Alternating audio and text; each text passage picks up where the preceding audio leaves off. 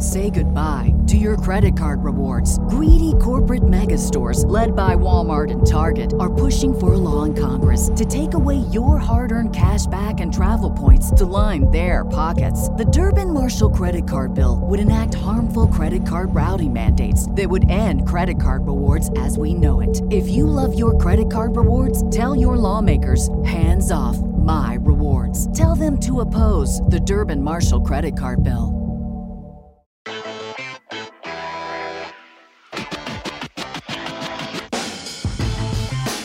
Oh my God, Aaron.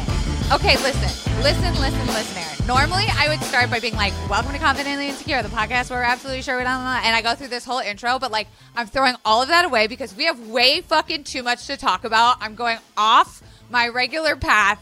This is an episode that I'm so fucking excited for. So let me barrel through your introduction. You guys, confidants, this is going to be a very good, important episode for your ears. This week's guest is Aaron KUBAL, an evidence-based pain and rehab clinician and board-certified chiropractor who prioritizes self-management and patient empowerment to serve as a guide. It's about working with you, not on you. He got his doctorate of chiropractic degree from Northwestern Health Sciences University and is the founder of the Twin Cities Rehab and Performance. He's debunking other chiropractic videos on TikTok and Instagram.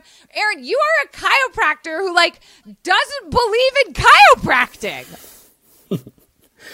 This is definitely the most excited anyone has ever been to talk to me in my life. I don't think anybody's ever greeted me with that much energy. So this feels great. I hope I hope more people do this when they meet me, but I'm really excited to talk about all this stuff. This is awesome.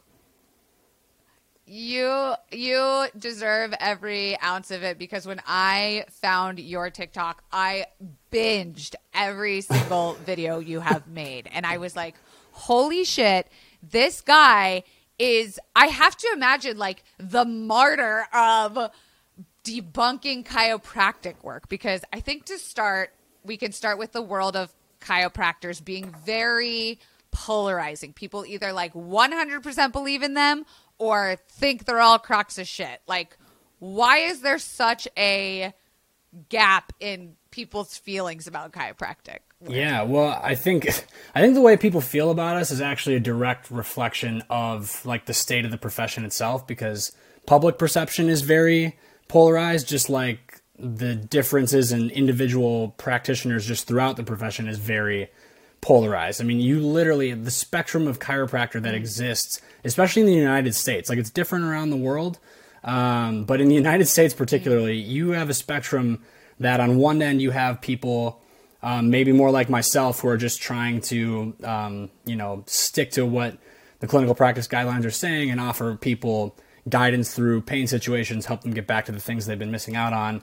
And on the opposite end of the spectrum, it's people claiming to, cure cancer and ADHD by cracking people's backs and whatever else is. I mean, now that I've been on TikTok for over a year, I feel like I've seen everything and more as far as what exists on that end of the spectrum. So it's a pretty broad existence, and it's a very confusing profession, which is why I think the public is very confused about us a lot of the time.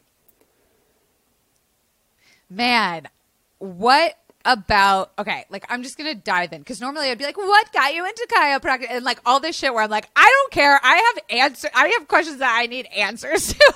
Yeah, so go. Why are you a chiropractor that doesn't believe, or maybe doesn't believe isn't the word, but doesn't do cracking?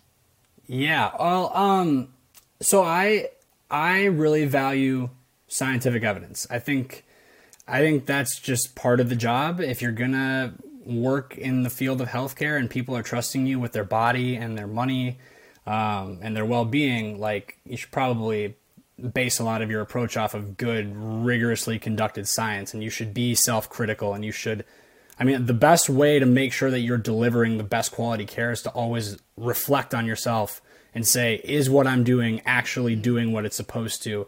Is this harmful in any way? And all of these things, these are the questions that I was constantly asking myself as a student, because when I was going through, I was like, what the fuck is going on in this building right now? Because I grew up seeing a chiropractor, but he was very similar to myself. as a clinician right now, and that he didn't do a lot of weird stuff.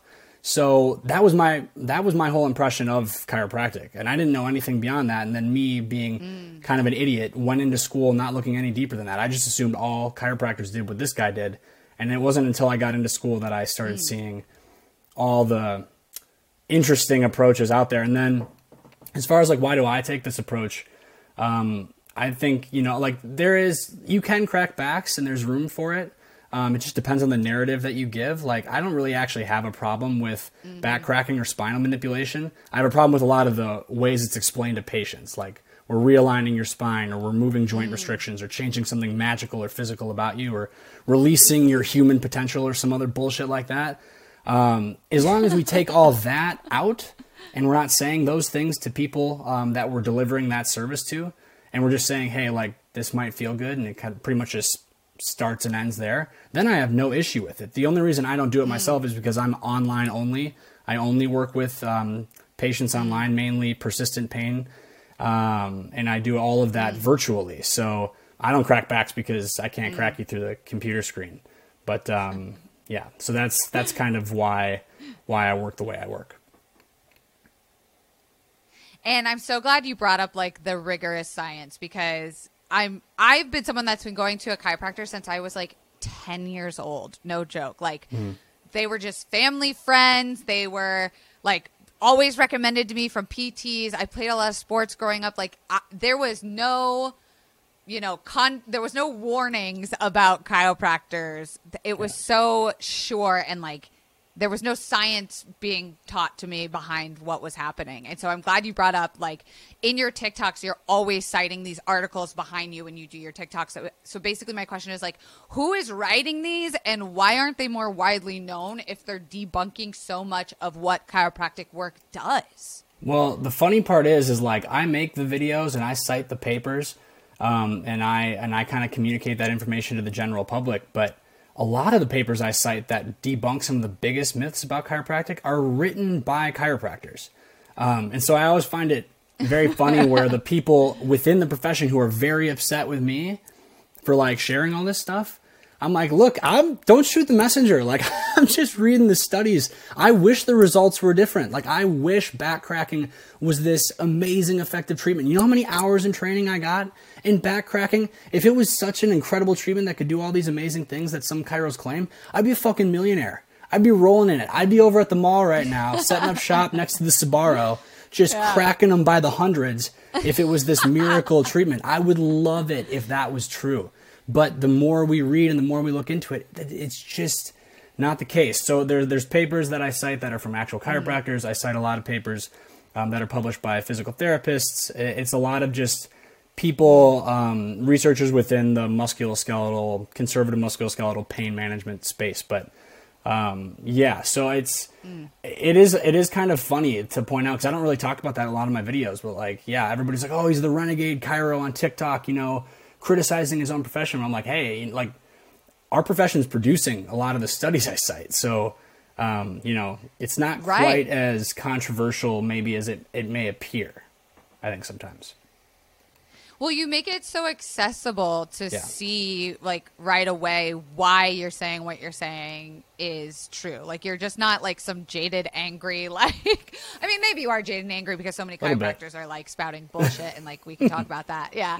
But it's very easy for anyone to see what that's the article you're mentioning and citing and, like, go do the research for themselves, which I feel like is very empowering. And that's, like, part of your mission statement, is empowering us to know what these guys are telling us and not take it with, you know, take it with a grain of salt if he's claiming to be like, exactly what you said, realigning your spine, which you so beautifully already said this, leading into my next question, which was, I put this in all capitals of like, what do you mean a chiropractor can't and isn't changing the alignment of my spine when he cracks my back and has been telling me that since I've been 10 years old? Yeah. That is, that's like, that myth is like the bane of my existence, because like, there's a lot of health myths out there, right? Like in a lot of professions. But if I were to like, if you were to list them all out and say, which of these has had the most negative impact on like the human race as a whole, I honest to God think it's this like realign the spine, threw my back out. The spine is this flimsy, fragile, made of paper structure. I think that might be the most damaging one, because just we as a society have become so overprotective and overly cautious about what we will and we won't allow our spines to do. And the thing about being overprotective and avoiding a lot of different things is you tend to not have a very high tolerance for the things that you intentionally avoid all of the time. Like if I just did a video kind of pointing out, if I never go out in the sunlight ever, and I'm probably not going to have a super high tolerance for like the light of day, whether it's from how it affects like how it feels on my eyes versus my skin, all these different things. So, and because of a lot of these narratives, especially that spine one, like the fact that we have to realign you with our hands to fix you, really gets people feeling so overprotective about their back that like it changes the way that they move, it changes the activities they'll involve themselves in, it changes the way people perceive themselves and how capable they feel to do all of the things they need to do in their lives. And it's incredibly damaging. I mean, and you mentioned earlier, like jaded and angry, and like I could come across this way in videos if I was one way. The thing is, like, I am jaded and angry because what people don't realize a lot on my social media is I am in clinical practice. I have my own online practice. I don't spend my day making TikToks. That's like, probably 3 hours on the weekend. That's when your I make wind them all in down bulk. exercise. It is. Yeah. I spend my days all day, every day talking to people living with persistent pain. The reason I'm jaded and angry is because every single day I listen to stories about how some of these myths and some of the information and bad advice they've been given about musculoskeletal pain has, like, honestly, I don't even think it's an exaggeration to say ruined some of their lives. So like when I get pissed off and when I'm making a bunch of videos that might give the perception to people that I'm like, this angry, bitter, Chiro just makes videos in his basement to undermine the profession all day. I am a little angry and bitter. Like I feel give me horrible. those vibes. Yeah. It does give some people those vibes It though. doesn't- And the reason is yeah. because like I care so much about how this stuff affects people. And I talk to people who it has ruined every single day, all day long. That's what I spend my time doing. And it's so tragic to see because it's entirely avoidable. So I know that was a deviation from the question, but back to it.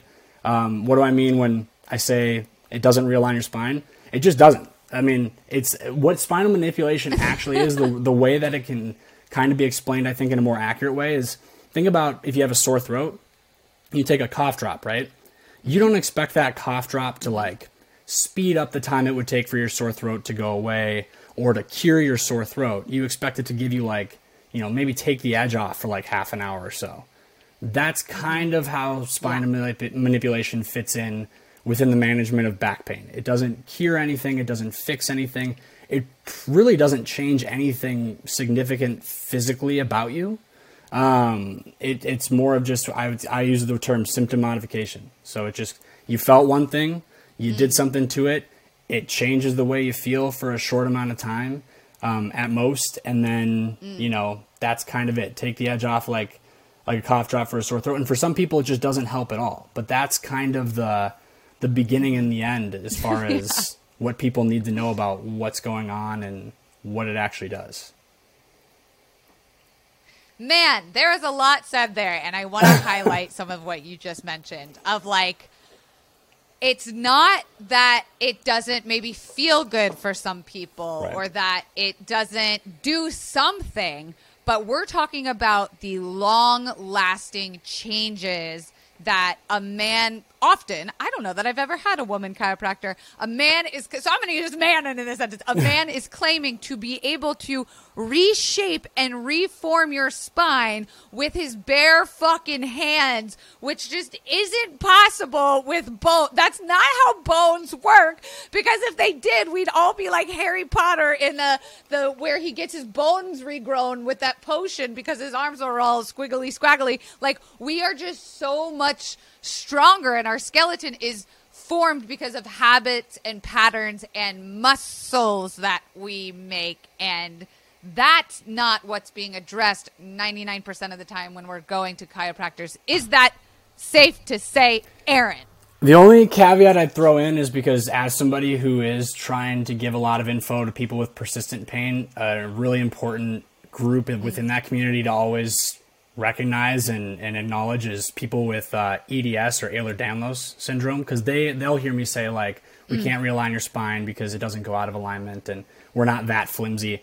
And they'll be like, well, dude, because Ehlers-Danlos is a connective tissue disorder where people actually have frequent subluxations, and I think it's very under-recognized and it's a very dismissed community because I think it's really poorly understood. I could go for hours about that. I won't, but all I want to say about that is for them saying, okay, well, if you're not realigning things or things don't just fly out of place like that, what about us? For them, I would say, I would still contend the spine is probably not going out of place. It's still, even with people with connective tissue disorder, it's such a stable structure. It's probably not the case. A lot of people with Ehlers-Danlos live with persistent pain, which can really give you some pretty wild symptoms, and it can feel like your spine's out of place. It can feel like something's being put back in. I would still say that is more of a nervous system thing and less of a structure thing. And I don't say that to be dismissive. I say it to be reassuring, just because I want people to understand that they're just, a lot of the time, they're not falling apart. They might have subluxations in other areas, more peripherally in their arms or legs. I would assure them, though, it's probably not happening at the level of their spine or their SI joint or anything like that, even though there's the perception of things like that. It's very, very unlikely that that's the case. I think that's important to point out, too. Whew. And we love to point that out here because we are a huge Spoonie community. I myself live with chronic pain. I have trigeminal neuralgia and anesthesia dolorosa, which is a nerve thing, but I'm actually seeing, I think, a friend of yours on TikTok as most recently as 2 weeks ago as like a pain management therapist who's helping me understand even if there is irreversible injury and nerve damage, which are all words that I'm trying to like get out of my vocabulary. The nervous system and like mindset has so fucking much to do with your body's ability and understanding to get better. And I don't know if I had mentioned this offline, but I'm writing my second book about chronic pain, and holy fucking shit, there just isn't enough emphasis on the changing of brain and speaking the way we speak to people with chronic pain. And I've seen from the videos you review of the way chiropractors so flimsily say things like your disc is bulging, and then we go, my disc is bulging, what the fuck? Or they show us this on an x-ray or something, and we're like, oh my God, there's something wrong with us. And once you see that, the damage is done. To be able to reverse that belief is so hard, and that's what I'm going through personally right now. And I can't even imagine how people with EDS must feel when there is a diagnostic issue that any one thing someone says to you can prolong the pain, and it doesn't mean it's not real. Like, that's my biggest, content disclaimer is like, that doesn't mean the pain isn't fucking real, but we are so loose with how we talk about our bodies, and chiropractors especially are so loose with the terminology. Like, do you find yourself speaking differently when talking and addressing like a patient's issues? I put more thought in, like, I feel like a crazy person sometimes because of just how much I'm constantly thinking about and changing the ways that I try to verbalize and say things. I think communication is far and away the most important part in delivering healthcare, at least in my job. And I mean, it's hard. I fucking suck at it. I screw up with my communication with patients every single day. And the reason I'm so hyper aware of that is because there's a ton of amazing published studies that talk about how damaging we are to people with musculoskeletal aches and pains with our words. And actually, like, there's literally papers that are talking about how some percentage of chronic back pain, which a lot of people have, is partially iatrogenic, meaning clinician caused, meaning the doctor, because of the way they communicated things, because of the things they said to the people early on in management. That's partially the reason that it's a chronic problem. Like, there's whole studies dedicated to pointing out how we have a hand in causing a lot of this. And it's not even because like we went in and surgically fucked something up. It's not a structural thing. It's because of bad advice and because of how we say things to people and how we make them feel about and perceive their bodies. And there's, I think, the most dramatic example of this I've seen. There's an amazing paper, 2013, Ben Darlow. Literally, I think it's titled like The Lasting Impact of the Things Physicians or Clinicians Say to People with Back Pain. And the most just striking example, towards the end of the paper, it talks about there's a woman who was told the classic myth about back pain. It's that she has a weak core. Your back hurts because your core is weak. Your core is so weak, which is a myth, a huge myth. And I've talked about it in a lot of videos, but she was told this so many times, so repeatedly, by so many different physical therapists and providers, and given so many exercises for her weak core. She became so unconfident in her core's ability to do anything because of how many times she was told it's the cause of her back pain and it's that weak.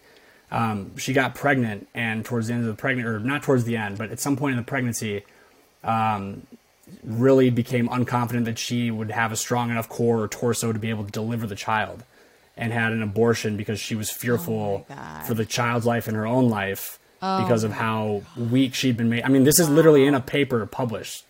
Like, that's her quantitative experience with that kind of narrative. So like, I can't possibly overstate the amount of damage that we're actually capable of doing with the words we say to people and how we explain things, especially.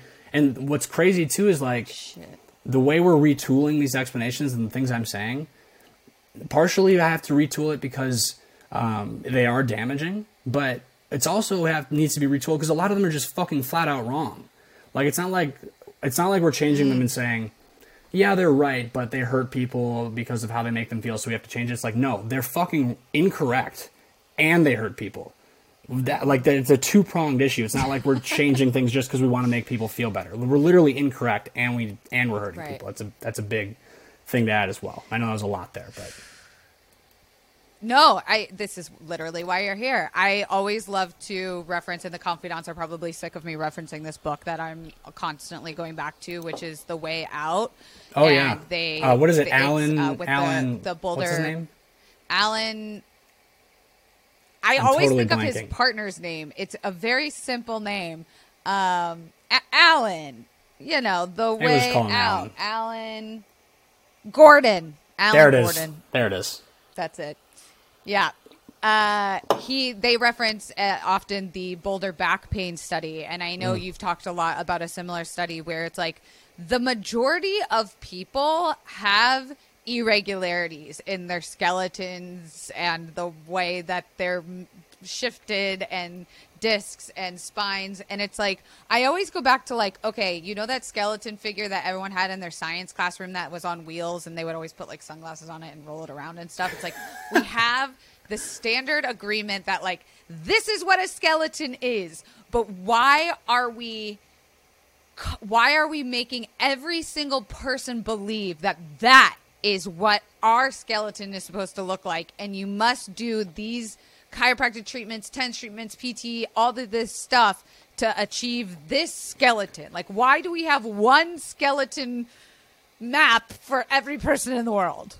Yeah, well, you know what's crazy about that? I've never thought about like the actual models that we wheel around in classrooms. They should fucking remake those and put like bulge discs in the spine, and they should put like quote unquote degenerative changes on the vertebral, but like they should change those because that is what a normal spine looks like. It doesn't look like a perfectly even, every fucking vertebrae looks great. Like, that's not what people look like. And my favorite thing to point out to people too is they did a study, the twin spine study. It's super famous. So they took twins, right?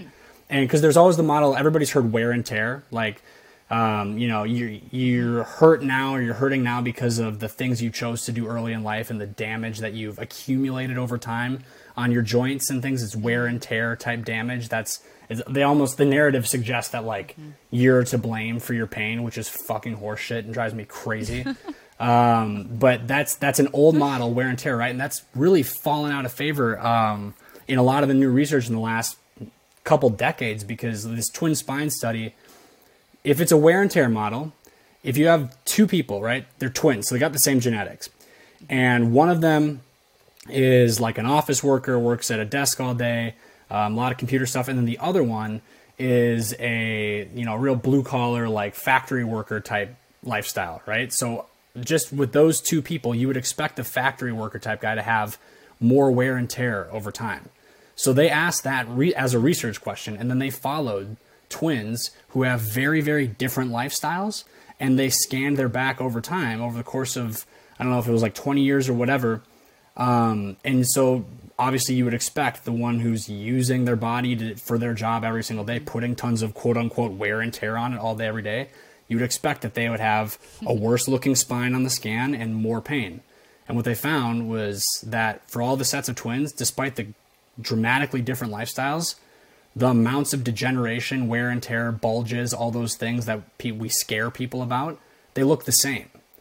Even though one put dramatically more quote unquote wear and tear on their spine than the other, they had the same amounts of changes, suggesting that this isn't a wear and tear thing at all. Right. It's genetic and age related. It's normal to have those things, and those things on a scan are not predictive of current or future back pain. In some cases, they can be, a small contributing factor, but the majority of the time, it just doesn't tell. I can't look at 20 scans of people's spines and guess which ones have pain and which ones don't based on what I see. It's not a strong enough predictor for me to be able to do that. So yeah, we're getting it wrong a lot. And always going back to, I don't think you will ever fix the pain in your back if you are not addressing the brain part of the pain, which is the environmental factors, the stressors, all that shit, which we talked to your lovely friend, Dr. Rachel Zoffness, about for 2 episodes a couple weeks she's ago. amazing. So definitely, if you're wondering what I'm talking about, yes, she is. I just absolutely adore her. She's so great. She's someone who's also very science-based and is these are the facts. Yep. You can't argue with these facts because don't shoot the messenger. I want to go back to one of my first questions I had about physically what is happening during a crack that a chiropractor does that makes some people feel good. Mm-hmm. Or is it sort of psychosomatic too? Well, it's tricky. So for acute back pain, let's use that as an example. So acute just means a new episode, like you haven't had back pain before, or you have before, but not in a really, really long time, and it's a new aggravation, right? So usually, in most cases, the thing about acute back pain is they tend to resolve themselves within 6 to 8 weeks. Can happen in 2 weeks, can happen in 6, but it's usually within that kind of time frame. But when we look at research on comparing all of the popular treatments within chiropractic and physical therapy for back pain and seeing, if any of them actually have an effect on that recovery time, do they speed it up? They make you recover faster. We're talking back cracking, exercise, acupuncture, all the classics, right? None of them speed up natural history. If you look at a graph with all those treatments together, and one of the lines on the graph is also just no treatment at all, they all still follow the same pattern of recovery. It doesn't speed up the process. So when we take that into consideration, we have to realize that it's very, very possible a lot of the times that some of the outcomes and some of the effects we see from back cracking aren't actually because of the treatment at all. Sometimes it's just the passage of time in these acute new episode type cases.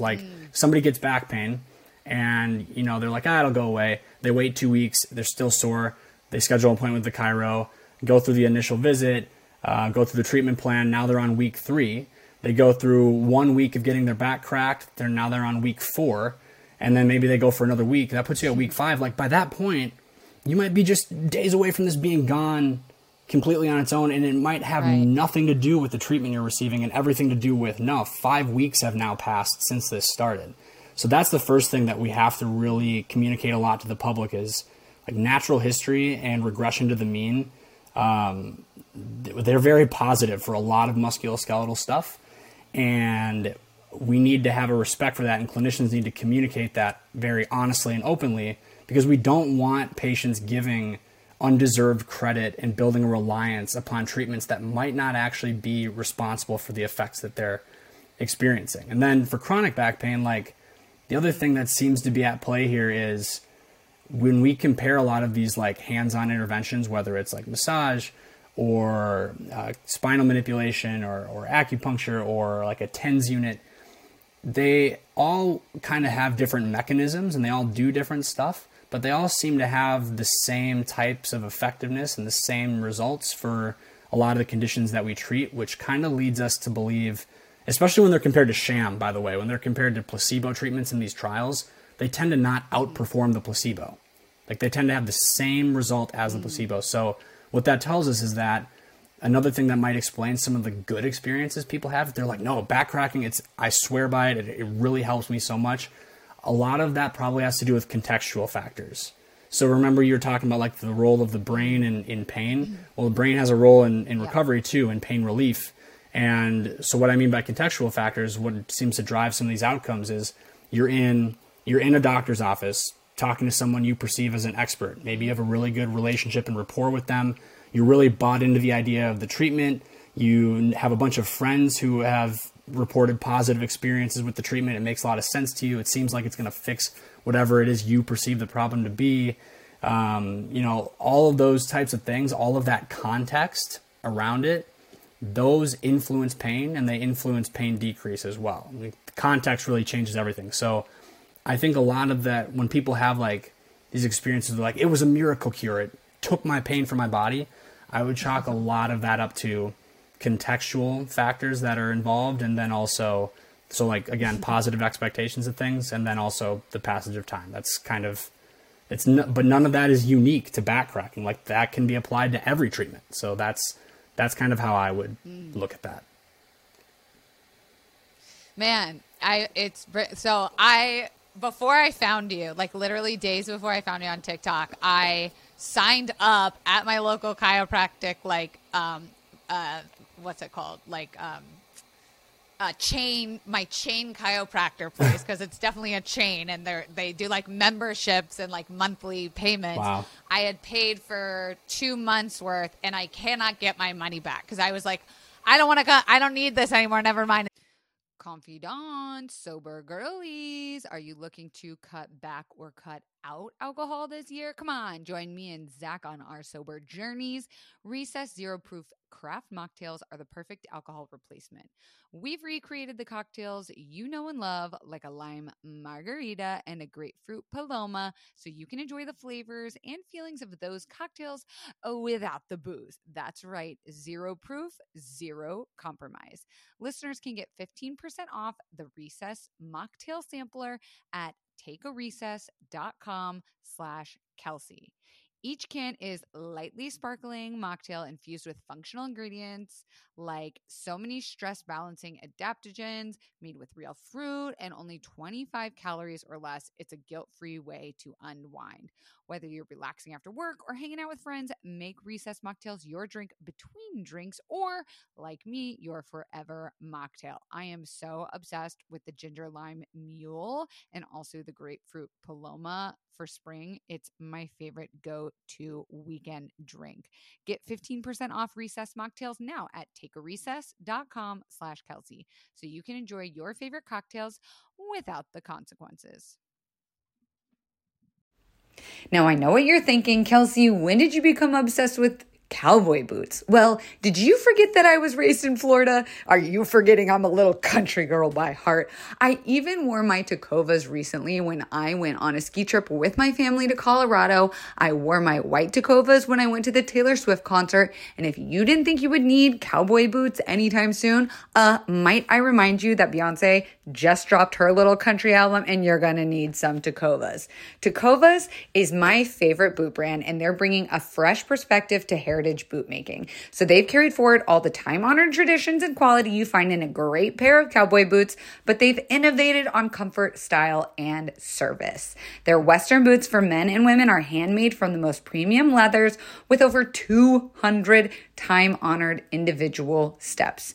And Tacovas is Western to their core, offering a bunch of other head-to-toe Western staples, trucker jackets, the perfect jeans to go with your boots, performance pearl snaps, cowboy hats, bandanas, you name it, and they'll get you outfitted.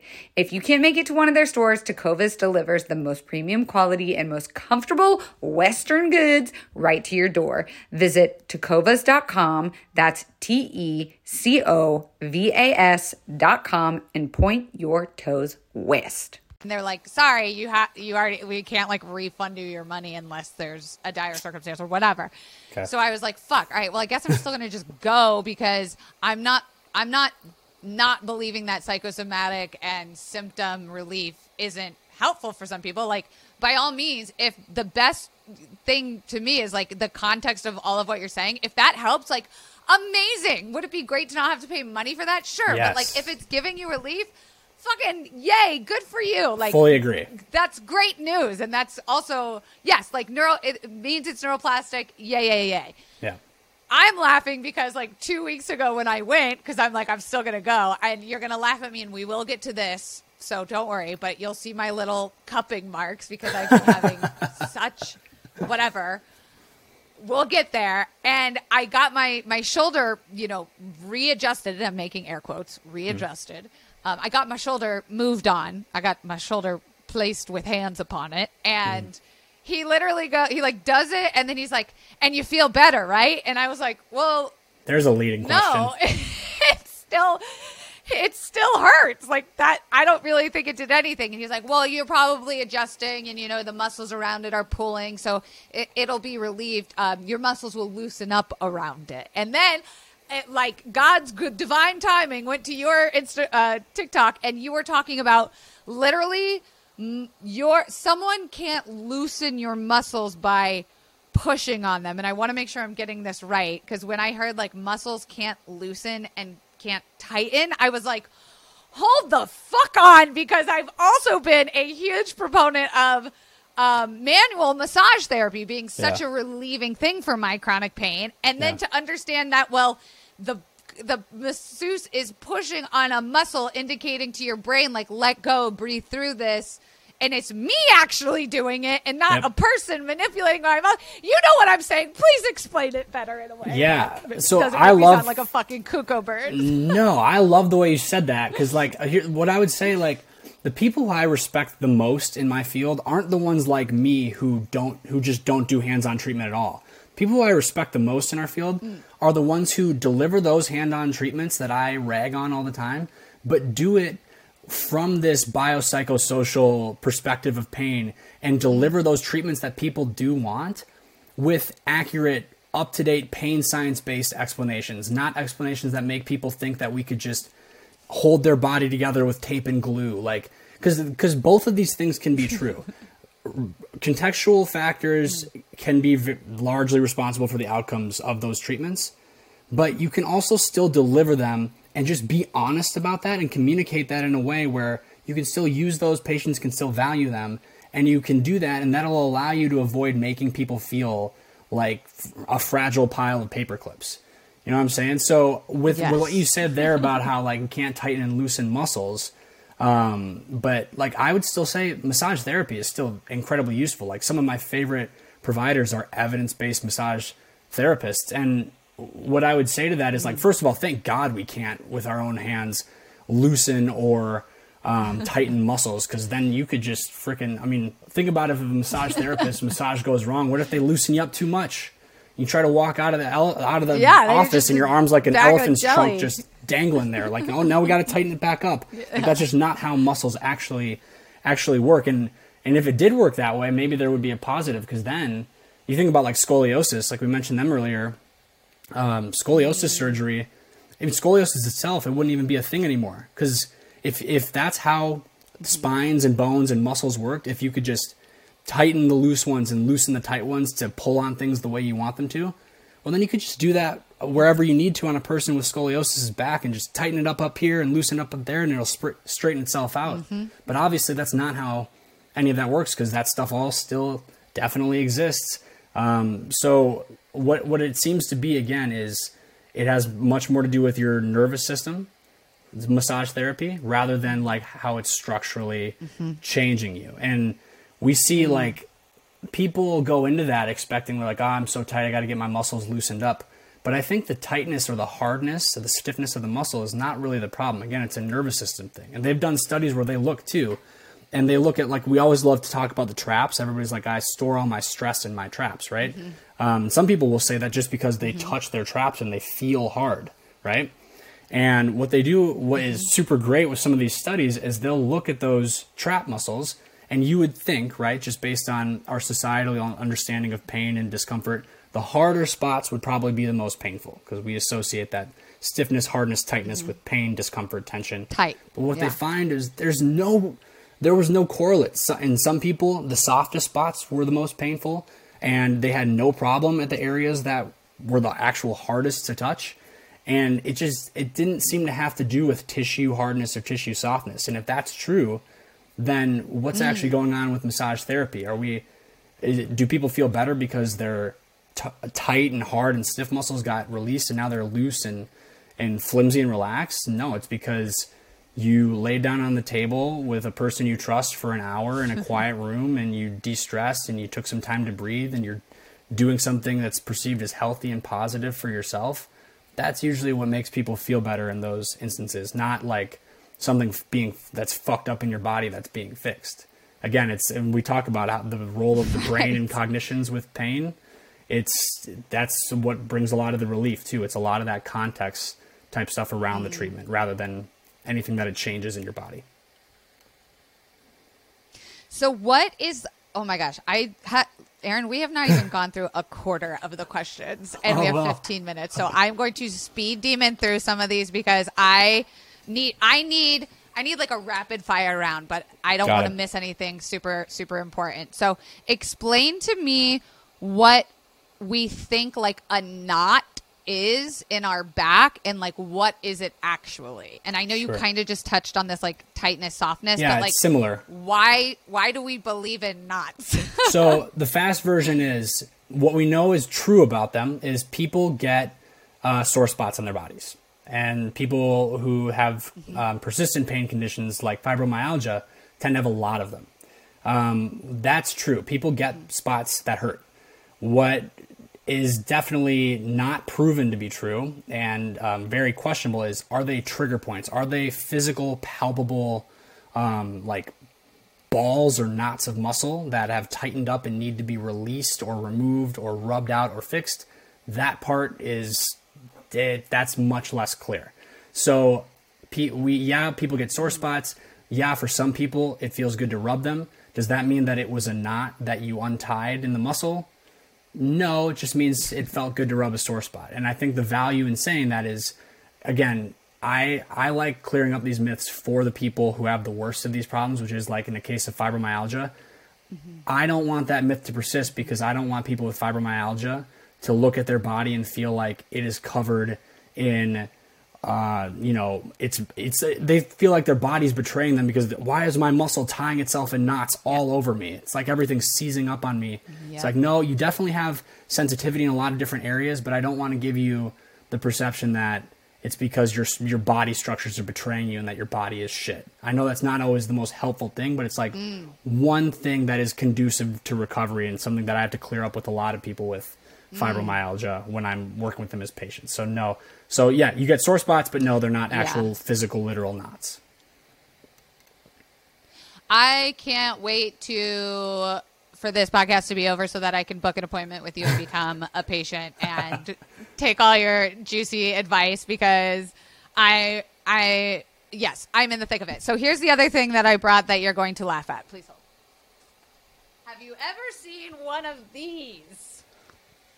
And I'm wearing a weighted shoulder vest that my boyfriend's chiropractor gave him because his shoulders were so uneven. This thing's probably like 20, 30 pounds.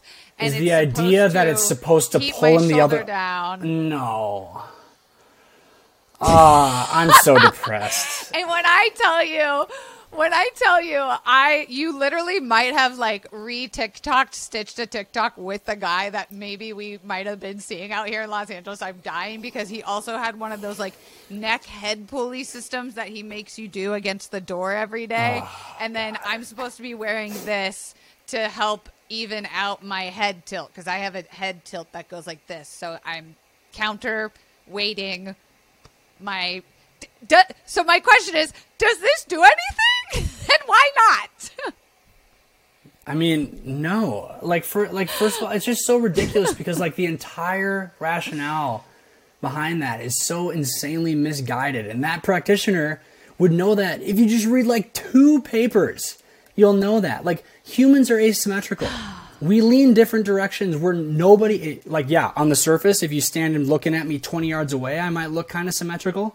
But when you get up close, I got a shoulder that's higher than the other. I got a nose that's crooked. I got one foot that's arched more than the other.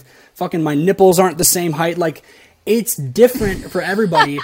And this is pathologizing normality is what this is. And when we do that, when we blame someone's pain on structural findings that are normal, that everyone has, just think of the cascading mess and horrible fucking confusion and problems that creates, because one, that person who now thinks that their problem is because they're uneven, they need to fix that, right? One, they're going to look around at all the other people who have that same type of unevenness or more unevenness who don't have pain and be quite confused by that. One. Two, they're going to put time and effort into trying to now fix their physical structure, which one, they don't really have the ability to do. So they're setting up for failure. And they're going to blame themselves for that because they didn't work hard enough on it, or their body's just too fucked up to change. So that's a problem. 3, to try and change those things physically, which again is in most cases just not even possible. You're going to take that painful body part and now just spend countless amounts of time trying to force it into a position that it's just naturally not going to go into. That can be quite aggravating and uncomfortable. And 4, you're going to think about that unevenness every fucking time you look in the mirror, every time you feel your pain. And just like when you talk with Rachel, attention, your attentional bias, the attention we give certain things like that, that influences pain. And if I tell you you have the pain because of the structure, every time you see that unevenness, I mean, you've got that association. 5, like, I don't even know what number I'm on, 1, 3, 5, I don't know.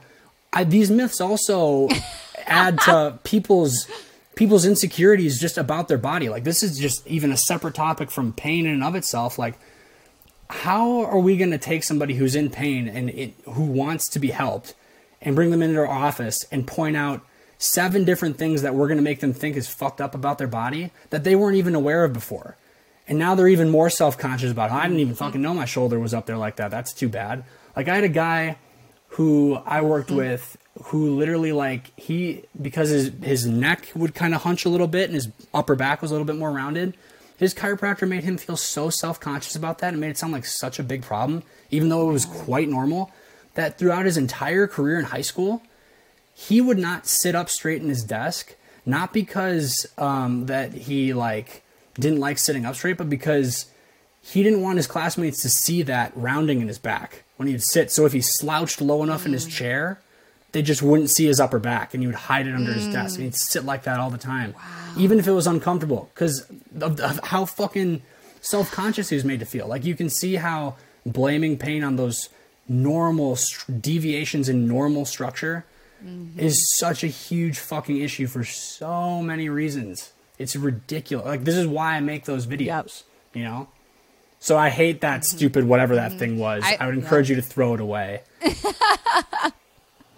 I hate it. I know. I brought out all my, like, fun tools, like a Theragun, but then I left it in my bedroom because I was using it so much. But I'm gonna assume that it falls under the same thing where, like, it feels good, and if it feels good, that's fine. You're not actually changing anything for the long haul when you're using a Theragun. Like, it's not releasing the muscles the same way that we just talked about with, like, a massage therapist. Is that safe to say? I just think that there's so many ways to give people that exact same potential feel-good effect without making them feel like there's so many things that are wrong with them.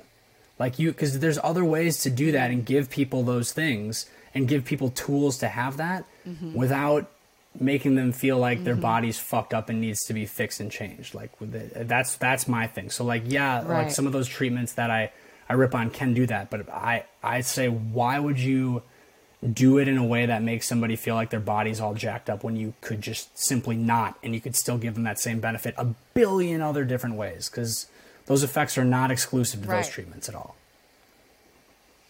So because I have to assume, and this was in another I think it was called like Pain Free for Life book that I read, which it really turned me off, like the title and like the look was just like, ew, it felt snake oily, but then everything he's saying in it is what we're talking about here, which is like neuroplastic pain versus structural pain versus the way we use our body's pain. Right. And he's like, you do have to eliminate some structure things before we get to the like, you've just been conditioned to believe that you have a bulging disc and that like you physically see it when they use the spine in the doctor's office. And now you have this imagery of like your disc is bulging and that is perpetuating the pain. What are like some structural things that we do want to make sure it isn't if it is something that is chronically causing you pain, right? Like, for example, I'm thinking of like my boyfriend's shoulders. Like he does have one that's really high and one that's really low. And that just might be his spine. But if it's causing him really debilitating pain, what structural things do we need to go through before saying this is biopsychosocial? Well, all pain is biopsychosocial, first and foremost. But also I would say, so like I would determine that based on like, if we are going to focus on this structural thing, for me, it has to change management and care. So the reason I always point out like the disc bulge example is because like, why would I harp on that or tell somebody it's the cause of their pain when one, I have no way of knowing if it is or not. We don't have the ability technologically to do that. But two, it wouldn't change my management. Even whether that is the source of pain or nociception or not, it wouldn't change the way I would treat. So why would I make them make their whole world about a disc bulge when it's not going to influence my clinical decisions? I don't need to put that burden on them.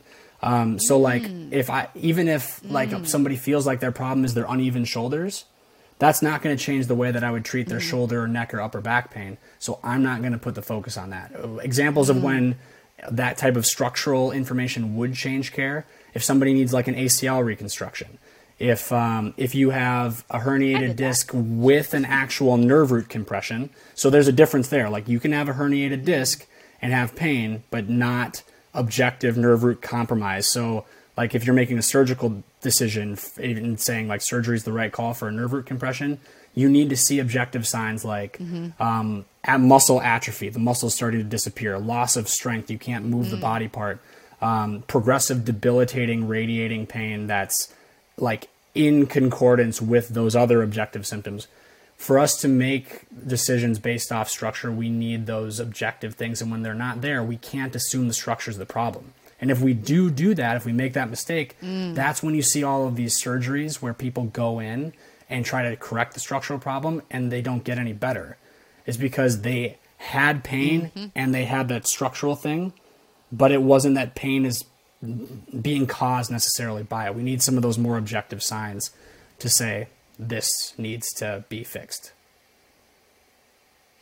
I would also encourage everyone to go look at failed back surgery syndrome, where now they're saying more back surgeries are hurting people than helping people, where literally like the politics and the scamming happening between doctors who refer to this person who gets a kickback, who gets to this person, and the damage it's actually doing for people's chronic pain. Like, as someone who literally has had 3 surgeries to correct a chronic pain, and I am today in when I check in the most pain I've ever been in, I will preach to not do surgery unless you are literally like going to be paralyzed or are paralyzed, because I firmly believe in trying every fucking thing else, no matter how crazy it sounds. And I do lean into some of the woo-woo witchy energy shit, which like we can talk about, but like surgery is something that like you really can't go back from. But also, if not to fear, if you have had surgery like me, which I know a lot of people that have, and spoonies that have, it doesn't mean you are also doomed forever from a failed surgery or not getting better from, or a surgery that helped for a little bit and then got worse again. Like, I like what you said about it not changing your treatment, your clinical treatment, because that's what I kind of wanted to get to, is like, what is your treatment? Like, I see you focusing a lot on like, I don't know, what would you call it? You explain it. I'm not going to guess. You're right here. You say it. My approach to care. So, like I said, I'd say 99% of my patients currently are people dealing with some type of persistent pain in some area of their body or multiple areas for a variety of reasons. So the way I generally approach it is my first session with people is always an hour, hour and a half of me just listening. Because I don't think you can, with something as biopsychosocially oriented as pain, I don't think you can actually help somebody until you kind of know them and know what that pain means to them and how it's affected them and how it's changed things for them and what they're missing out on and what they care about, their goals, what they want to get back to, all these things. So the first time I work with somebody, I'm just learning. And when I'm doing that, I'm listening to their full story and then asking more questions about it. I'm making a list of everything that I hear them say that I think could be a contributing factor. And because that's the biggest thing when it comes to pain, we always use that term biopsychosocial, but what the fuck does that actually mean? It means all pain is multifactorial. It can never be just one thing. All pain has multiple contributing factors that kind of play into the situation. So if we want to come up with a good approach to care, we should get some sense of what some of those contributors might be and list them out as best we can. So that's what I'm doing when I'm listening to people, is saying, oh, maybe that's part of it, maybe that's part of it, and make a nice long list of potential contributors. And then what I do on the next session is I take that list and the whole timeline that they've kind of given me, and I try to organize myself a little bit to give my perspective on how we might make sense of the situation. The only reason I do that is because, like I said, it is mostly people with persistent pain, and when you've been in that situation, that usually includes months to years of seeing multiple different clinicians, being given multiple different explanations, lots of confusion, lots of, I thought it was this, now I think it's this, trying lots of treatments. And by the time people talk to me, they're usually pretty confused, and usually they're like, I just don't know what the fuck's going on anymore. So I think it's a useful starting point to find some way to reach a mutual understanding of how are we going to make sense of this if we're going to proceed from here with some type of approach. So I tie together all those contributing factors. I tie them into the whole timeline and their story that they lay out and try to kind of make sense of it with them, and we talk it through. Once we feel like we're on the same page, I'll literally list out those contributors and I say, all right, we need to figure out, these are all the things that could potentially be contributing to your pain.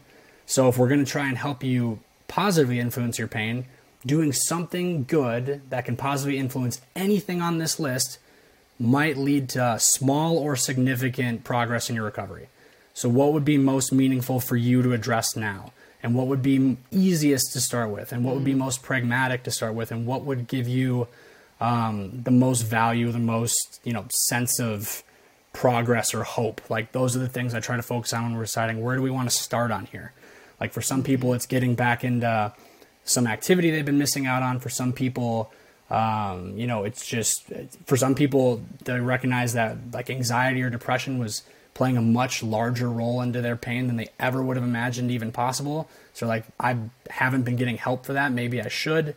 Like, there's a lot of different directions you can go, which is why no two cases that I ever really work with are the same. But that is my approach in a nutshell, is list out as many contributing factors as possible, because that gives us as many good options as possible.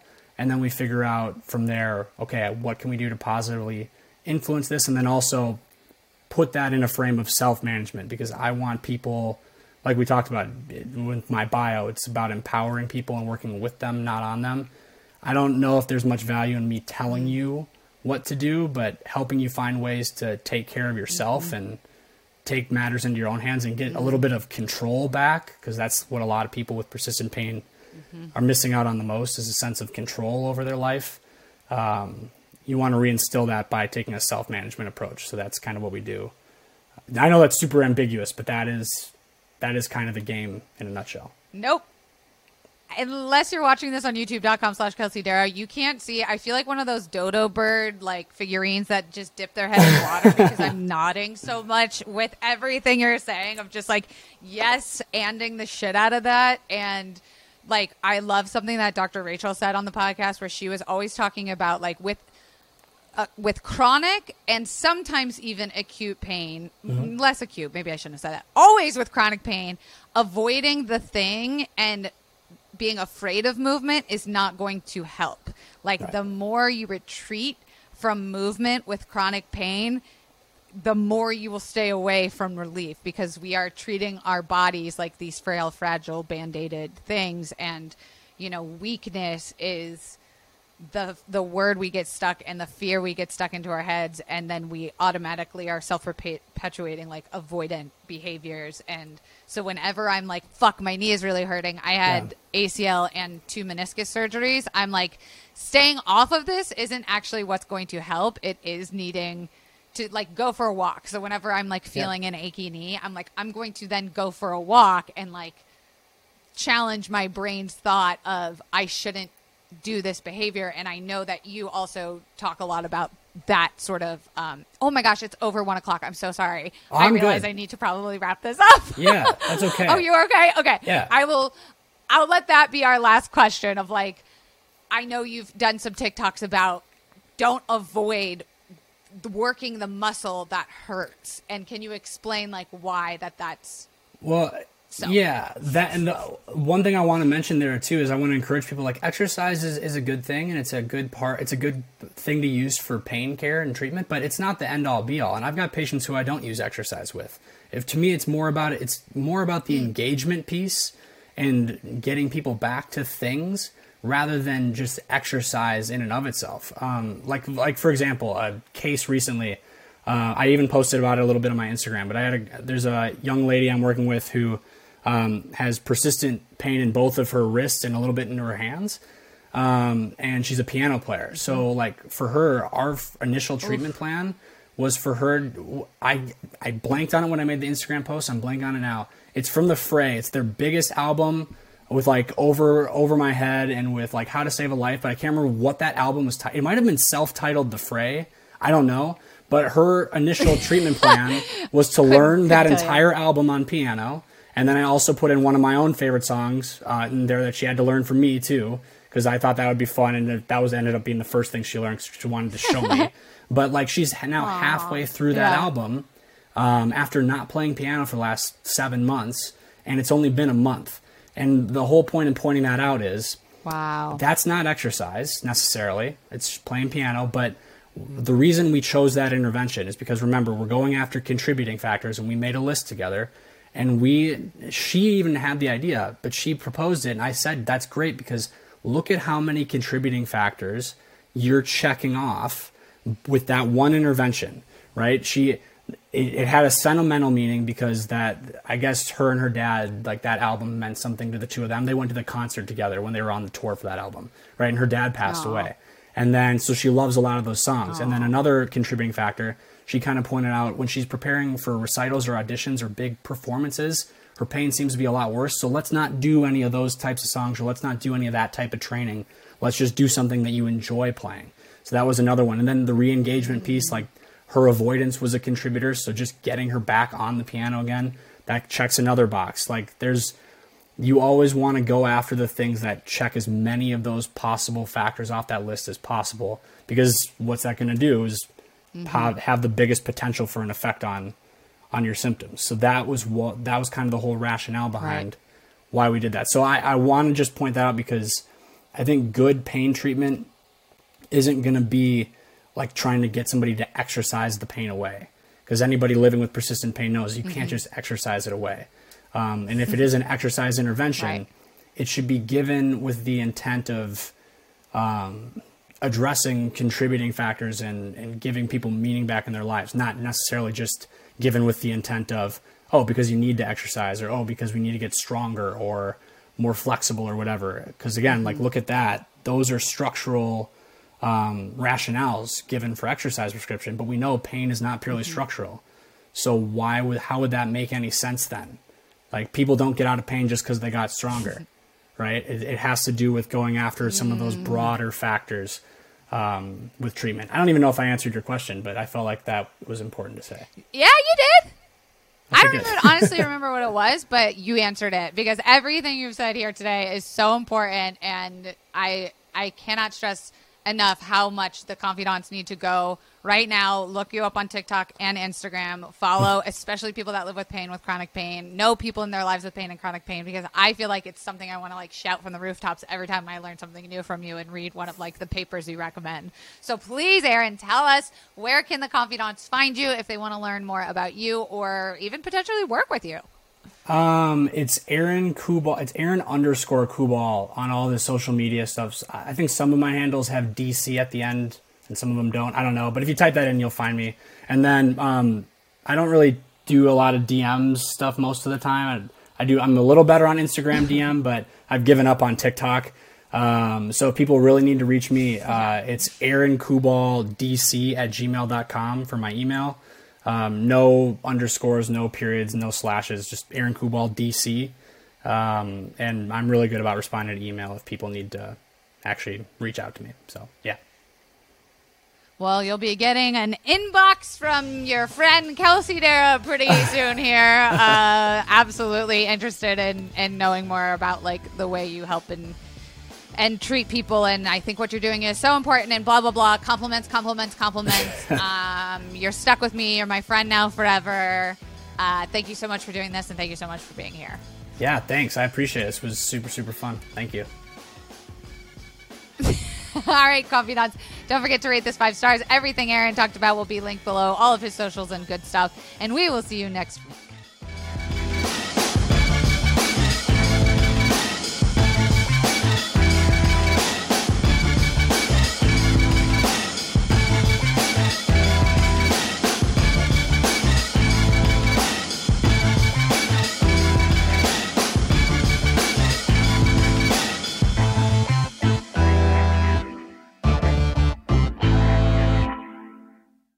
Say goodbye to your credit card rewards. Greedy corporate mega stores, led by Walmart and Target, are pushing for a law in Congress to take away your hard-earned cash back and travel points to line their pockets. The Durbin-Marshall credit card bill would enact harmful credit card routing mandates that would end credit card rewards as we know it. If you love your credit card rewards, tell your lawmakers, hands off my rewards. Tell them to oppose the Durbin-Marshall credit card bill.